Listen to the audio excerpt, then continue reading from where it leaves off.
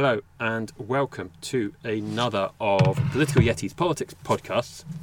I'm James Miller, and this week I am joined by Ian Silvera, the political reporter for the International Business Times. You've been good enough to come back again. Indeed. And for the first time, I'm joined by Carol Monaghan, SNP MP for Glasgow North West and the party's education spokesman in Westminster. Hello.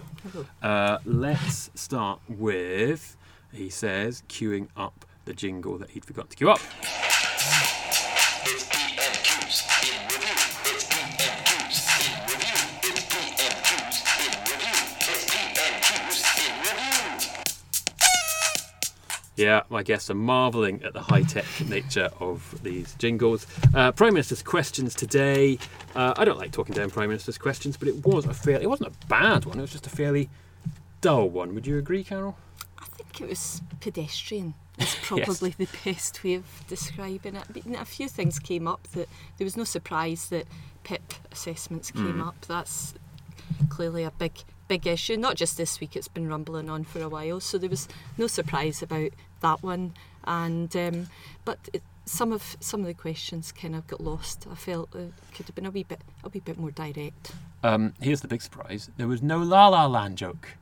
I would have bet my house on probably the PM, maybe Jeremy Corbyn making a La La Land joke, and neither of them did. Can I say that I'm maybe the only person that hasn't seen this clip from the Oscars? So I've heard about it, but I've yet to see it. You don't need to see it. I don't think they need to see it to make jokes about it, do they? No. That's the trouble. They don't actually see these things. Corbyn would still pile in. Anything grab your eye at PMQs, Ian?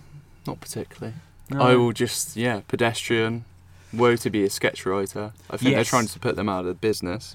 Yes, I saw Quentin Letts of the Daily Mail pulling quite a face as if to say, what the hell am I going to write about? With regards to jokes, there was the one from Theresa May when she called Corbyn's leadership incredible. Yeah. She then sat down and looked as if she didn't make that joke. She keeps trying to pull off this Cameron-esque style quips, and they keep falling flat, so maybe eventually she will stop them. It was slightly more lively. I thought Corbyn did fairly well on the PIPs, although we could also argue it's an open goal in some senses, with a Tory rebellion looming, it seems, over the issue. However, yes, fairly pedestrian.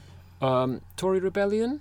That sounds like trouble for the government. Surely the SNP will be voting against changes to the PIP regime if they get a chance. Yeah, if we get a chance, of course we will be. But like I say, we're already seeing from constituents big issues with this, with people coming either not qualifying for the higher rate or actually not qualifying at all. And this is people that have been on DLE for many, many years. So there's clearly issues with this system. So yeah, certainly we're not supportive.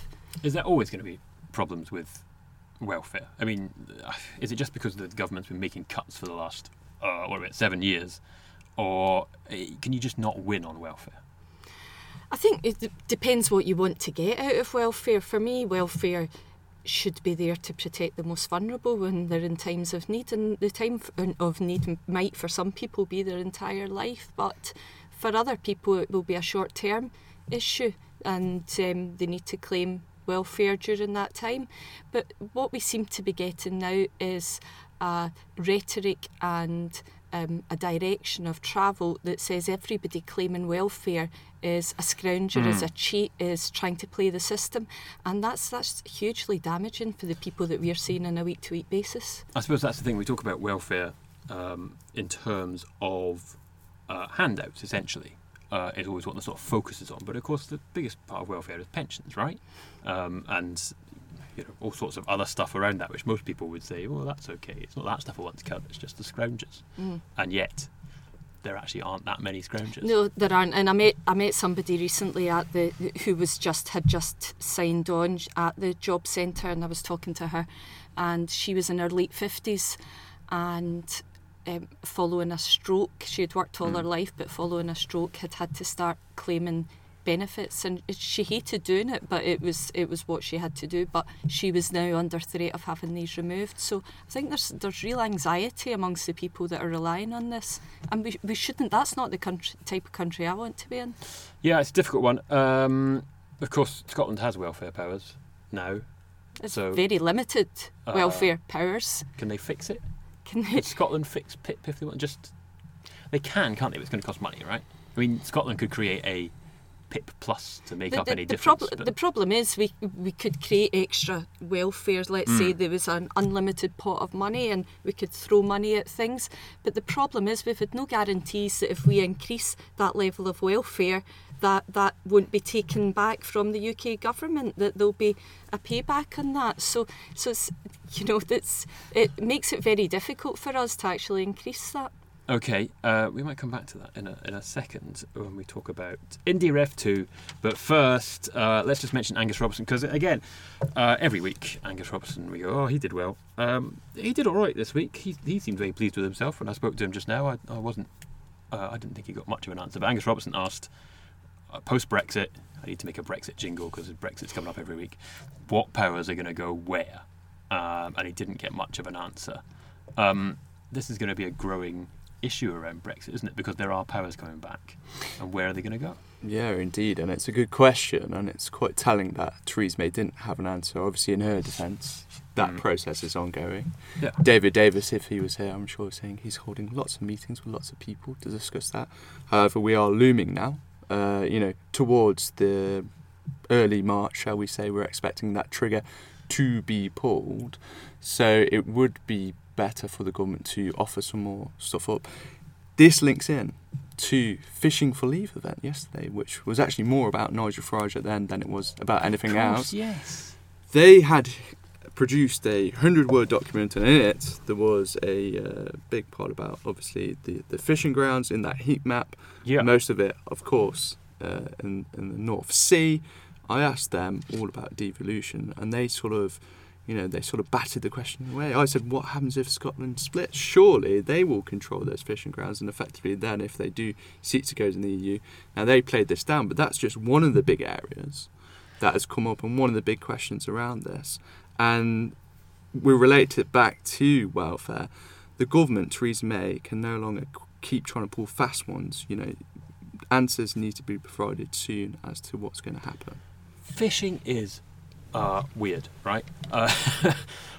Because it keeps coming up. It's a strange one. I mean, we all sit here in our liberal elite bubble, and I'll count you in this, Carol, because you're in Glasgow, right? You haven't got any fishermen in your constituency, and we all maybe in Whitinch Pond. We all sort of go, oh look, there's some fish, and nobody really thinks about where it comes from. The fact that these and people not from Whitinch Pond. No, exactly. It comes from the chip shop, right? People still go out and fish, and it's going to be quite a big deal. And there's a sort of disconnect between us, or Westminster, who sort of don't take it seriously because it happens far away from Westminster and it's done by people who are sort of taken for granted. But fishing is actually quite a big issue. Yeah. And the weird thing is, you say, there's fishing for leave business. Mm. Fishermen are all like big Brexiteers, right? Indeed, I sat around a table with a load of Scottish fishing industry representatives, and they were like, yeah, brilliant, we're going to get loads of new fishing waters and all this. So their argument is, we leave the common fisheries policy, that's all there for us. We'd be able to bring in more species, we don't have to throw back as much. And as the guy argued yesterday, it's all positive. But as we pointed out, what about the security? Surely we're going to have more boats. Will the Royal Navy have to do more patrols to protect our waters? It's not all rosy. That's how they're trying to paint it. But that's their perception. Their communities is that we're going to have a resurgence if we take back our waters, so to speak. However, I don't think that picture is the reality. And could I maybe add that if you look at a country like Iceland that's outside the EU, it still has quotas in place. It still has to manage fish stocks really carefully. And we start getting into a kind of sustainability argument. We actually have to think very seriously about the resource that is our oceans. Mm-hmm. And regardless of whether you're inside or outside the EU, these resources need to be protected. And quotas need to be in place, even in a country like Iceland that is completely outside the European Union. Somebody needs to leave Westminster and actually go and find out about the fishing industry. I mean, they all seem like they're just going to go to sea and just catch everything, is what seems to be their opinion, which, as you say, is not sustainable. It's going to be it's an interesting one But yes, and what's extremely interesting about the point that Angus Robertson made is that fishing and agriculture are devolved areas. So these powers should come back to the Scottish Parliament, and that's what he's pushing for. And we were told that we wouldn't lose any powers as a result of Brexit, but it looks like, looking at Theresa May's response today, it looks like the UK government's going for a power grab for fisheries and farming. Except they're not devolved, are they? In the sense that the power lies in Brussels at the moment. So, what powers there are superseded by Brussels. So it's a question of whether what powers there are now superseded by London, or whether the powers come straight to Edinburgh. But from our point of view, we want the powers to be as close to Scotland as possible, and London's, it's the London-centric argument doesn't work for Scotland, doesn't work for these industries. I think you've hit upon the point there, James. I think I probably have. In the government's fairness, it seems to be it's the route of devolution. And in the current route of devolution, you could argue Brussels to the UK to Scotland, whereas afterwards, what the government would argue, at least, I know SNP and the Scottish government would take a different route, is that the devolution route is the UK government to the Scottish Parliament, to Holyrood, and to the Scottish government. Therefore, it is a UK decision when it comes to the ultimate fisheries policy. Right, here's a smooth link. In about a month's time, we're going to have Anand Menon, who is the Chief of Britain in a Changing Europe, on to answer all your EU questions. So stuff like this, get in touch, politicalYeti@gmail.com. You can send in your questions about this, and we'll put them to him and see what he says, because he's the expert. But the best way to get control of agriculture and fisheries is to have independence, right? Absolutely. And that is on. It's on. India F2 is on, yes? Well, just on agriculture and fishing, first of all, people often will attack us for wanting as many powers as possible in Scotland. We want all powers in Scotland. Yes. That's what my party's about. So we want ultimate devolution. But in terms of independence, I mean, the Scottish Government was elected last May on a mandate, and it said very clearly, if there's a material change in circumstances, we reserve the right to call a second referendum. And it actually said a change like been taken out of the European Union against the will of the Scottish people. So we've a very clear mandate if that is the way that Scottish Government and First Minister choose to go. Yes, as Nicola Sturgeon's been saying this week, she has a cast-iron mandate to call a second referendum, which is true. Theresa May, unfortunately, has a cast-iron mandate to take Scotland out of the EU along with the rest of the UK, because there was a referendum on independence and Scots voted to stay in the UK, there was a referendum on the EU and the UK voted to leave. So her mandate is equally cast-iron, isn't it? Well, I would say no, it's not, because during the independence referendum, certain things were said to Scottish people, certain things like, if you want to protect your place in Europe, if you want to remain in the European Union, you must vote no. So there were a number of people voted no, thinking they were protecting their place in the European Union, and now they found themselves 18 months later being dragged out of the European Union. So I think the Scottish people are rightly quite annoyed about this situation. For many undecided voters, that definitely made a difference. I mean, you're right, but I'm always right. But those things that were said in the run-up to the independence referendum could not be expected to hold forever. In the sense that if you have you could have a referendum about anything. For example, if you want to keep the pound, you have to stay in the union. Was one of them. We could have had a referendum 3 years later about changing the pound for the ruble or whatever. Well, let me change it and put it the other way. What we were also told was, if you vote yes to Scottish independence, you'll be kicked out of Europe. Right. And that's a fairly damning statement to make, and for some people that scared them. Okay, and you'd have to join the back of the queue, except now everyone accepts there isn't a queue. There isn't a queue. There's a sort of rally to get in. Well, no, it's not a queue. Whoever's got the best ticket gets in. It's not who's first in waiting. It's there are certain conditions that have to be met in order to be accepted into the European Union, and you have to meet the conditions. Ian? My question, and what I've been trying to get my head around, I don't want to rerun the independence referendum. But it's Carol does. It's That's what's going to happen. It's going to happen. Yeah.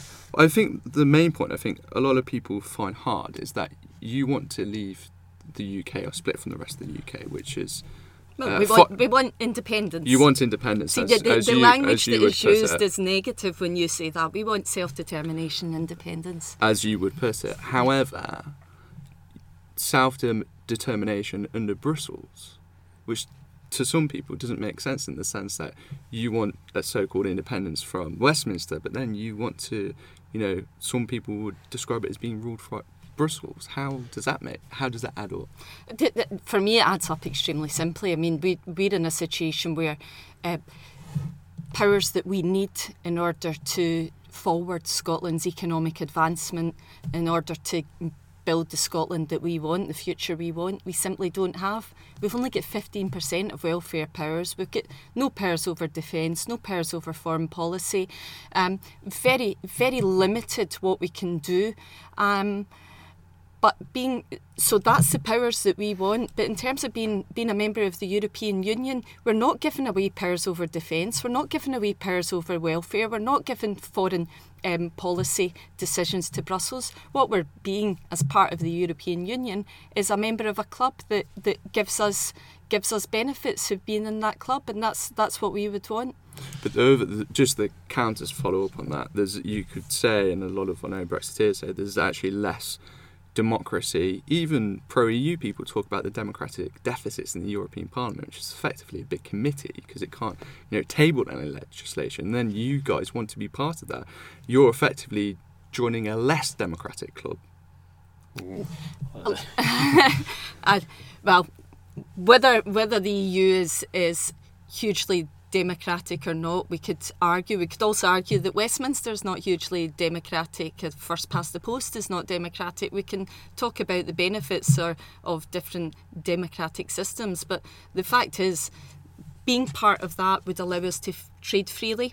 Being part of that would allow us to move freely between different countries in Europe, and would allow people to come to Scotland, as they can just now, and bring their skills that we need in Scotland. And it's to be honest, that's probably the most worrying aspect of Brexit, is that free movement may stop. Because for us in Scotland, we absolutely need EU nationals. We need them in health service, education and research and science, in agriculture. And the threat of them not coming is serious for us. What about not being in the EU? What about being independent and not being in the EU? I have heard voices from within the SNP suggesting that actually there is a third way, which is to leave the UK and come to some sort of, EEA Norway-style agreement with the EU. That is intriguing. Yeah, I mean, there's been all sorts of different arguments put forward, and it would be that one of the things that's often said about my party is, everybody thinks the same way. We absolutely don't. We're like any other party. We're made up of a lot of different people with a lot of different views, and that's another view that's been put forward. And, but what Norway's able to do is trade freely in Europe. Scotland at the moment is under threat of not being able to do that. So, single market membership and being part of the common travel area is really crucial, regardless of what constitutional, settlement we end up with in Scotland. And presumably, if Scotland were to go down the Norway route, it would not be a problem to have an open border with England. Whereas if England is, or our UK is out with the EU and Scotland is in it, the border becomes more of an issue. In terms of border with England, if Scotland's in the EU and England is out with the EU, that would be for EU members to make that decision how that border works. And it's going to be the same situation in Ireland, where we will have an EU and a non-EU neighbours. And I don't think anybody wants to go back to the situation in Ireland with hard borders and all the difficulties that kind of brings to the picture. So, certainly I wouldn't be wanting hard borders with England, no. England would continue to be friends and neighbours, but that wouldn't be for Scotland to decide. That would be for EU to decide. Okay. Quick question. Just wondered if you had a response to Mr. Khan's intervention. I think he compared Scottish. So Sadiq Khan at the Scottish Labour conference said Scottish people are all racist, basically. I think it was a bit more. That was the long and the short of it, wasn't it? It didn't go down well in Scotland at all, and I'm meaning right across the board. Within the SNP, out with the SNP, it was really seen as somebody who didn't know Scotland coming to Scotland and making sweeping statements about the people in Scotland. My party certainly would describe ourselves as civic nationalists and definitely not ethnic nationalists. And anybody that has a close look or even a glance at the SNP can see the range of different people and nationalities represented. In fact, I was out the other night with 6 council candidates and only 2 of them had been born in the UK. And I thought, that's brilliant. Well, that doesn't sound very sensible at all, because the 4 of them are going to get sent back after Brexit. Well, the Tories will catch them all in their big Tory van and send them all back. That's what's going to happen, right? One of them was my husband, who's an Irish national who did 17 years in the armed forces, who is feeling rather angry about the comments that were made, and also angry about the labelling of ethnic nationalists to the SNP. At least if he's been in the army, he can fight them when they come to the door to put He was him in in the van Navy. I and send don't him know away. that he was in submarines. I'm not sure. Shouldn't joke not about sure it. about It's not really funny, but it's the only way to deal with it, because I mean, at the moment that could happen because we're not having this. There's been no the statement guarantees. of EU nationals both in Europe and here has not been. No guarantees. It would set. be the easiest thing to do. So on Khan then, all in all, it sounds like in Scotland you would say he's lost some respect. That's quite an understatement, and I think it's probably hard for the Labour Party in Scotland to go any lower, but they possibly managed it last weekend. Oh, poor Labour Party. I mean, come on, you've got to feel sorry for them now. They're just, well, who knows what they are. Every time you feel sorry for them or feel some degree of sympathy, you have an incident like that at the weekend and it's forgotten. I can't help it. I feel sorry for. It's like I used to feel sorry for Nick Clegg whenever I was being horrible to him, even though he was signing off things that any sensible Lib Dem would not sign off. Couldn't help feel sorry for him. India F2 then, just briefly, is it on? Is Nicola going to announce it at SNP Spring Conference in whatever it is next week? 2 weeks? Next week. Middle of the month. 2 weeks. 2 weeks. 2 weeks. 2 weeks on Saturday. Is it going to happen? I've absolutely no idea. I haven't had that conversation what's your with feeling? Nicola. I've got my feeling would be I think we're going to see some movement on that at conference. That would be my feeling. Some movement. What's that? Yeah. She's going to say, I will have an India F2. I think. I don't know. I haven't. Okay. This is way above my pay grade. Will she say, I'm going to have an India F2 in 2018? Or will she say, I'm thinking about it, I'm going to... Well, we're always thinking about it. Legislation forward or something. Is it going to be something short of actually announcing? I mean, there's a debate. Will it happen because we've got council elections in May as well? So there's a question. Of course, Theresa May last week threw down the gauntlet and said, "Show us," to Scottish people, saying, "Show us you want to protect the union by voting Conservative." So that was really kind of that was a great. Spur to our activists, which went down really well. I mean, that's a whole separate issue. I mean, that's another problem for Scottish Labour, isn't it? Is that you're going to have local elections and it's going to be fought on the basis of the Constitution. Again, I don't know if that's ideal or not. Said on your podcast before, 2 big issues, the union and Brexit at the moment, and they're middling in between on both. Yeah. So, well, I suppose Labour would argue now that they're pro-Brexit, but... Yeah, but they're not. I think the problem is for Labour, nobody knows what they're for and what they're. They need to actually make some decisions. But apparently last week's cabinet meeting was all about protecting the union. Yeah. So they're scared, and they should be scared. There's lies have been told to Scottish people both in the run up to our referendum and in the last few months over what we would get from Brexit. And I mean, I take your point that things have been said that have not come true. But Angus's claim that the people of Scotland were told that agriculture and fisheries would return to Holyrood, when I asked him who said this, he said Tom Harris. Now, Tom Harris is a nice man, but he hasn't got anywhere close to a lever of power other than for the whatever Writes for the Shawlands Doctor Who fan club or something. Writes for the Telegraph. Well, now, yeah, doesn't big movie. Lots of Scottish Telegraph readers, isn't But I think there's an overriding kind of issue, and the overriding issue is we keep getting told you're an eco, you're one of the four nations, you're an eco. We won't be moving forward with Brexit until we've got agreement of the devolved administrations, and we see that that's not happened. Or we'll work with the devolved administrations. The Scottish Government put out their white paper with very reasonable and sensible asks within it, and it's a stone wall we're hitting on that. So we're trying, Scottish Government's trying very hard to negotiate, and people of Scotland are saying that we're being slapped down every time. Well, that'll only keep happening so long. I genuinely don't know. I think it's a fascinating approach Theresa May's taking. I kind of admire it because it's so simple, which is just as you say. Just ignore it. You're coming whether you like it or not. It's very straightforward, and it'll be interesting to see if it works. I'm not sure what I would do in her place, though, which would be interesting. You know, you think if I were of that ilk and wanted to protect the union, how best play it. The only thing I would say is I don't think you can question her commitment to the union.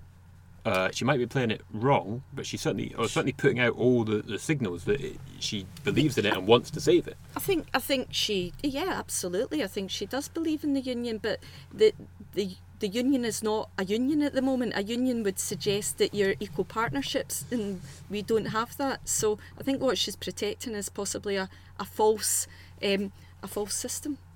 Okay, watch this space on that one. I suspect we'll be talking about IndieRef 2 for the next few weeks at least until SNP conference. Until we get yes, well that's true, and after that, yeah. Okay, listen, let's move on to what I'm going to persist with calling a new feature, even though it's not new anymore. It's I Love Your Questions, and the jingle sounds like this. I love your questions. I love your questions. I love your questions.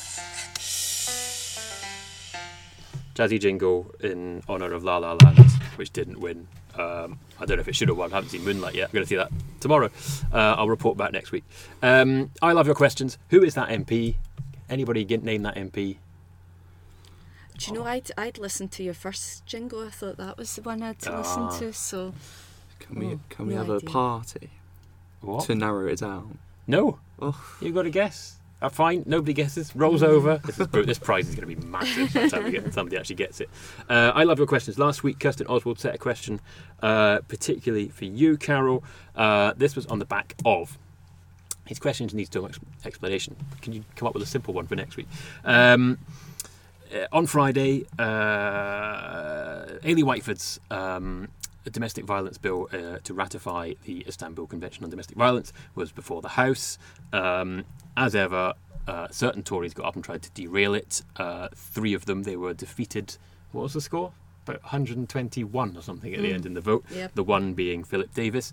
You are, as she said, a teacher by profession, or were. Do you still consider yourself a teacher? Or I'm still a qualified and registered teacher, yes. How would you deal with naughty boys, disruptive, I don't want to use any bad words, people like Philip Davis and his chums, if they were in your classroom? Oh, well, first of all, I taught in Glasgow Comprehensive, so Philip Davis wouldn't be in my class. But, so somebody like Philip Davis in my classroom, my goodness, what an unfortunate teacher that would have had to deal with him. The problem with Philip Davis is he doesn't actually listen. He doesn't listen. His way is the only way. And I think with somebody like that, of course, there would have to be sanctions given. Yeah. But do you know, ultimately, I wouldn't be wasting my time on them. I'd send them to somebody else. Okay, fair enough. Customers, send it to a teacher. Give it a panieki. Panieki's not a term I've heard for a long time. Yeah, I don't tend to do paniekis anymore. I do like the way you slipped into parents' night there, just going, well, Philip doesn't really listen. What would you do? Do you admire Philip Davis, Ian, and his gang? Or are they just... As a journalist, I am. but in the sense that, you know, it's good But as a colour. man, Um, as a human being. I'm not too sure. Yeah, I just think he's a controversialist, contrarian for no reason. Sometimes, you know, I'm more about compromising and reforms rather than, you know, he takes hardline And- positions on a lot of things Yeah, for no reason. I mean, I tweeted on Friday. He got up and made a very silly, childish speech, Yeah. and he said, look, the SNP are working with the government. Oh, I hope all their voters are watching me, telling them this." And Ailey got up and said, "Well, yeah, I am, because I want to get this through. So we're sitting down, we're acting like grown-ups. You know, this matters." It was, it was a very impressive put down, because it wasn't personalised. It was just behaving like a grown-up, which is the best way to deal with. She was very dignified throughout, Yes. which came, the contrast between the two was really Yeah. stark. But on a serious note, if Philip Davis had expressed some of the views that he expressed on Friday in a classroom, you would be raising concerns with a guidance teacher or a pastoral care Yeah. teacher. That's how serious it would be. And for him to be standing in the House of Commons making such statements was really, it wasn't classy, but it was probably more than that. It was probably quite concerning. Yeah, although, as you say, by contrast, Ailey did come across as classy, which Yeah. I think worked out quite well for everyone, really. Next week, in fact, Ailey should be on next week's podcast, a post-budget special. Have you got a question, can be serious, can be not serious, that you would set for Ailey Whiteford? I think I would ask her, who is her ideal dinner date? Okay, interesting. Okay, it'll be Alex Salmond, obviously. That's what she's saying. That's what all SNP MPs have to say, isn't it? I'd be very surprised if that was her answer. I'd be disappointed if that were her answer. Okay, well, we'll see. We'll pass that on next week. For now, we'll finish up here before we bake in this tiny room that we're recording this in. So if you want to get in touch, either with questions for Anand Menon about EU stuff in a few weeks' time, or to discuss anything in this week's podcast, I am politicalYeti@gmail.com or @politicalYeti on Twitter. As I tune in next, it'll be Thursday for a post-budget special. Thank you.